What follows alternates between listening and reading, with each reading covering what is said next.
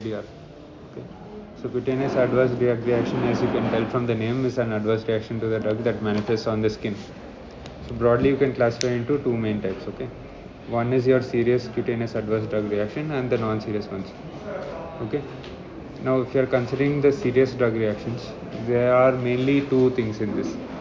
One is your 10, okay, 10 and its spectrum, which includes your SJS, and SJS10 overlap syndrome. Okay, and you can also include erythema multiforme also, which comes in the same spectrum, but it may not be as serious. Then you have your DRESS syndrome. Okay, DRESS is drug rash with eosinophilia and systemic symptoms. Okay, so these two come under serious. Then non-serious, you can have a number of manifestations that can be there. You can have a maculopapular drug rash. You can have an urticarial reaction. You can have few petechial reactions might be there. Then you can have your fixed drug eruptions, which come under here, right? So FDA also you regularly see. So it's not very rare to see an FDA also. So the basic mechanism behind all these is there is a population of T lymphocytes that are eliciting this. So the classical concept is it's a delayed type hypersensitivity reaction, most of these. So to have a delayed reaction, you must have a sensitization phase and then an elicitation phase. Okay, the sensitization is your first exposure to the drug. So after exposure, what happens is this, and there are multiple mechanisms by which this antigen can elicit an immune reaction or immune response. Okay, one is it might act as a hapten.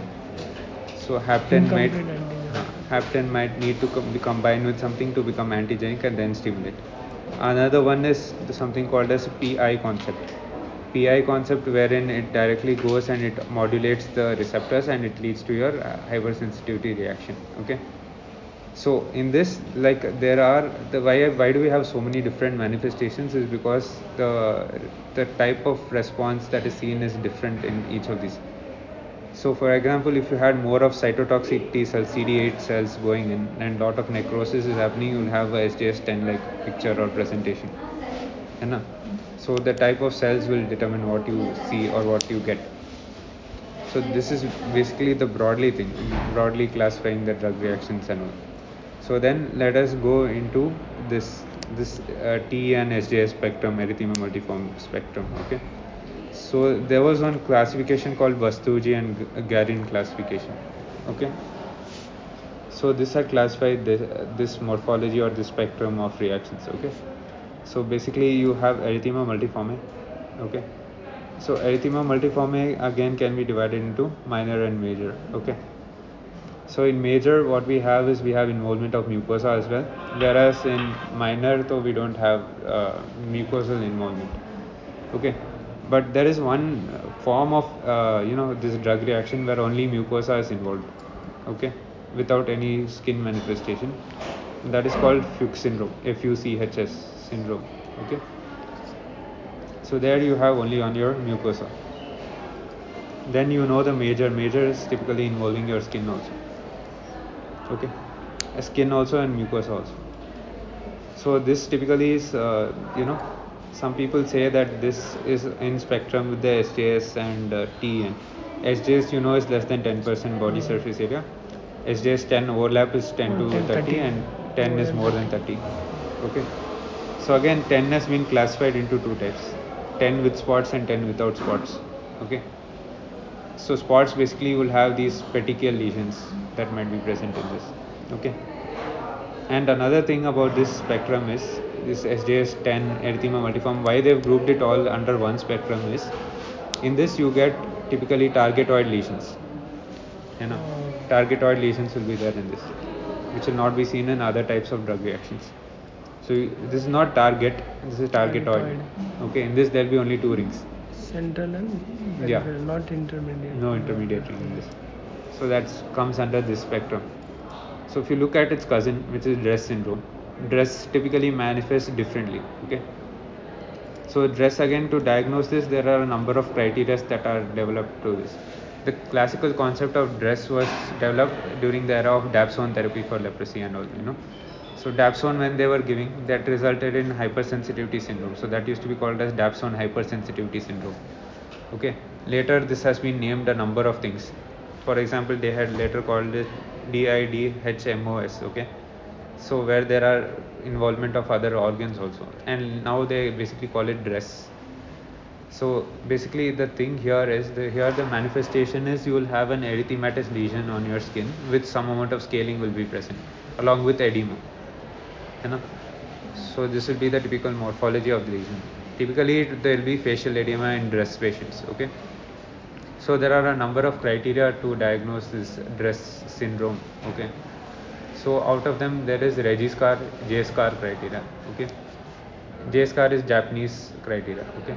So basically they're almost the same, but only thing is the Japanese people have also included few serological criteria also, like HHV6 and 7, which was not there in the Registrar criteria. So all of these, if you look mota se agar dekhte ho, so basically they will all have eosinophilia, either absolute eosinophil count or percentage of eosinophils which will be elevated. In fact, there is a Registrar scoring system where they grade the eosinophilia degree and give a score to it, okay. Another thing is these patients tend to have lymphadenopathy and organ involvement. And our typical organ that we look at for DRESS is liver, okay. So that they measure by using ALT, okay. So then if you see there is a biopsy criteria also for DRESS. Basically the thing is we are doing biopsy, not that there is a specific histopathological feature of DRESS, we are just doing a biopsy to rule out any other mimic. So that is why you get a biopsy in DRESS. If you see, DRESS is also a cause of erythroderma, okay. There are a list of causes of erythroderma, DRESS is one of them, okay. Jumping back to TEN, TEN may also be seen in case of autoimmune disease, okay. There is a TEN like presentation of SLE also, okay. Acute cutaneous lupus can have a TEN like manifestation also, okay. That is called ASAP, okay. Acute syndrome of panapoptosis, okay.